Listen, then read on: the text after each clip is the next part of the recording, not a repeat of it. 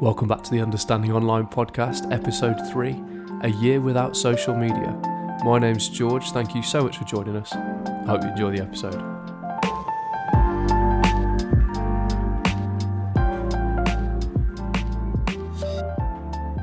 How's it going, everybody? Episode 3 of the Understanding Online podcast. Great to be back. Once again, thank you so much for listening. It's great to see the numbers sort of creeping up a tiny bit week on week. So thank you so much to everyone who's tuning into these or writing emails into, share an opinion. Really appreciate it. Last week I spoke about 5 steps to quit social media. And I think an important part of the puzzle is understanding where you're trying to get to once you've quit. So for me, I've been off social media for the last 18 months now, it's been. And it was really useful to write an article basically reflecting on those last 18 months to try and understand what have the benefits been.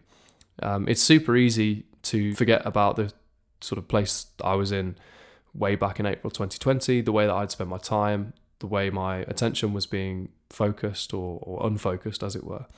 So I wanted to put together this article and then share this podcast to basically reflect on the last 18 months. What have I gained from leaving social media? So I'm going to break it down into three different points. I could probably write 10, to be honest, but I think pulling out 3 is probably the most comprehensive way to do it. And those 3 things are relearning how to focus, creating slow opinions, and then actually having a little bit more money, surprisingly, in my wallet. So part 1, relearning how to focus. I read a book last year and it was called Happiness by Design by a psychologist and self-proclaimed happiness scientist, Paul Dolan. It's a really, really interesting book. I recommend, if you get a chance to read it, do pick it up and have a flick through. It's quite short. It's very accessible.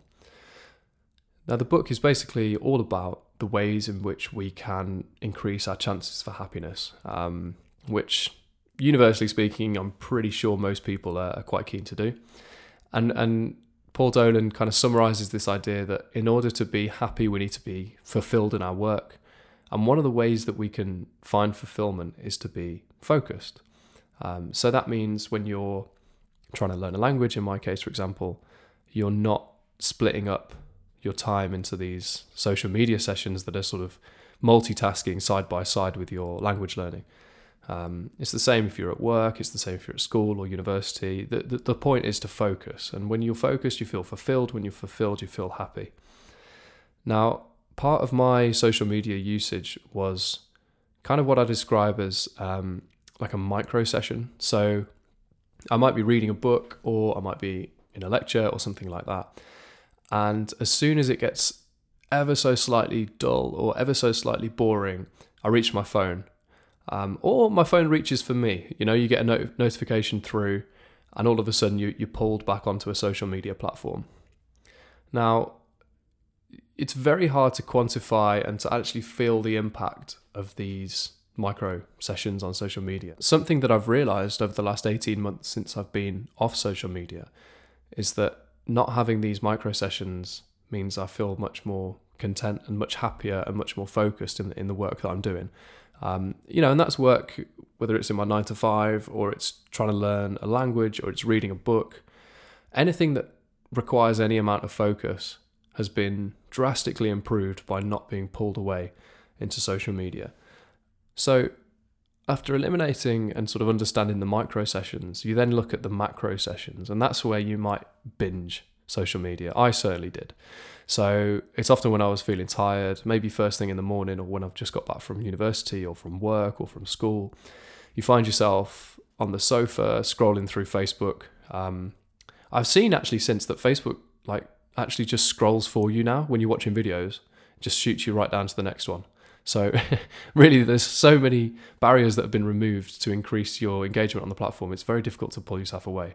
But yeah, these macro sessions where you might find yourself, I certainly did, 45 minutes at a time, an hour, 2 hours just on the platform. And now when you try and accumulate that over a week, for me it was 12 hours a week. So something I've done is since not having to spend 12 hours a week scrolling through Facebook videos, is focus more on trying to learn Spanish. And it's been really enjoyable. I'm really not very good yet, but I've managed to carve out about an hour every single day. And for me, that's one of the best results of leaving social media, gaining that time back, gaining that focus, and doing something that I genuinely find really interesting and really fulfilling. So the second thing that I think I've really gained since leaving social media 18 months ago is a sense of clarity, a sense of understanding the world for what it really is, rather than reacting really quickly and almost being swept away in the tide of information that you find on Twitter and Facebook and other social media platforms. Clarity is quite a vague word. So in this instance, I'm just trying to draw attention to focusing on things that are important and that are true. And I think truth is often lost when we react quickly to circumstances. So for example, if there is a current affairs incident, let's just say there's a flood somewhere, people get on Twitter and within seconds of hearing about it, they've shared their opinion. Immediately they've shared their opinion. There's been no space for thoughts, there's been no space for reflection, anything like that. It's a really, really quick feedback cycle. And that feedback cycle basically creates biased opinions, in my experience anyway. So I'd read things straight away, as they were happening.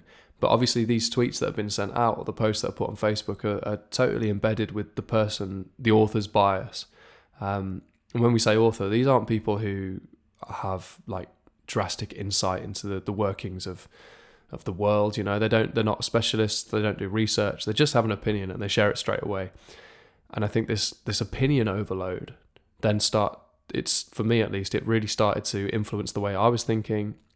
And it comes back round to the echo chamber conversation about, the information that we put into our bodies and into our minds. So since leaving the platforms, I've realized that I've actually started to have slower opinions. And all that means is when something happens, you don't immediately react to it and judge it for what it is. You kind of take a step back and you see it for what it is over the course of like 3 months or however long something takes to play out. And it's been really, really good because I feel like I've started to understand things over the long term rather than in the moment. It's a lot less stressful for sure. And there's interesting sort of movements growing up around this idea. There's a publication called Delayed Gratification. I'll post a link on the blog to Rob Orchard's TED Talk. So Rob Orchard is the editor of Delayed Gratification, and it's a publication that comes out 4 times a year, I think, so every 3 months, and they talk about what happened 3 months before, and they reflect on news stories and events basically after the dust has settled. And it's really difficult to step away from the news cycle, to not be involved in it as much anymore. It's like on the front lines. But this delayed gratification, this slower knowledge input has been much more useful and much more reliable for me. And these inputs can, it's not just, I don't just read delayed gratification, but books, podcasts, radio shows, even if it's a few hours, after the dust has settled, the 10 o'clock news, whatever it is, it's a well-researched, well-thought-through, informative piece. It's not an opinion. And I think that's really important. And so the final thing that I wanted to talk about was actually a big, big surprise to me. I did not foresee this benefit whatsoever when I quit the platforms, which maybe goes to show just how engrossed in them I was. But it's to do with money and finances. I found myself with a lot more money in my pocket at the end of the month than I did when I was on Facebook and Instagram.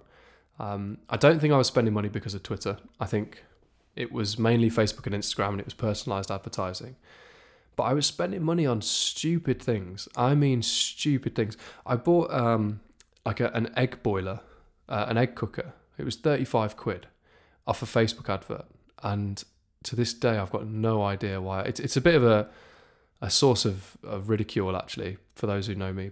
People sort of take the piss out of me a little bit for that. I've got a pan that can boil eggs. I never used this egg boiler. It was ridiculous. But I'd been sort of sent these Facebook adverts again and again and again, and it turned into a £35 conversion for them.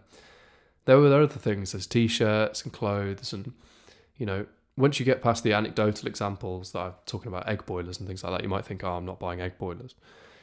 But chances are you're comparing yourself to other people, the events that they go to, the clothes that they wear, whatever it is. That's the whole point of Instagram. It sort of preys on those vulnerabilities in comparison. And people spend money because of it. It's no coincidence that in the last year or so, I'm not sure when it was because it was after I'd left, but Instagram introduced this like shopping feature. I try to sort of stay laid back and chilled out on this, but honestly, it really pisses me off. I think it's horrible to sort of prey on people's vulnerabilities like that within the app, within the platform. Not to mention sort of the issues of fast fashion and the associated things, you know, with the environmental impact of all of this consumption. But yeah, it's the status items, keeping up with the Joneses, you know, it's always been part of human nature, but to concentrate it into this comparison matrix that's a timeline or a news feed or a story, it just amplifies our need to fit in, that very human need. And if you follow, you know, 1,000 people, then you've got 1,000 extra individuals to compare yourself to.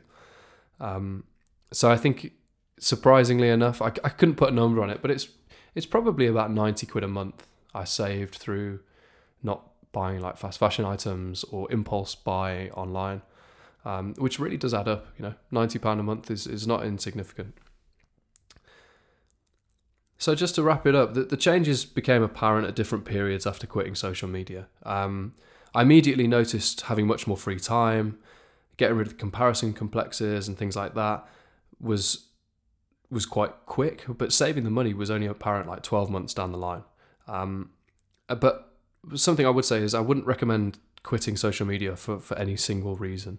It's a really, really powerful force, and it has a tendency to pull us back in. So unless you're able to build a couple of solid arguments, a real portfolio of justification to yourself as to why you want to leave, I think you'll fall back into the trap. Remember, if you are interested in learning a little bit more about how to quit social media or some useful steps in the process, you can check out last week's episode, 5 Steps to Quit Social Media, or visit understandingonline.co.uk. Hope you enjoyed this week's episode, and I'll see you again next week.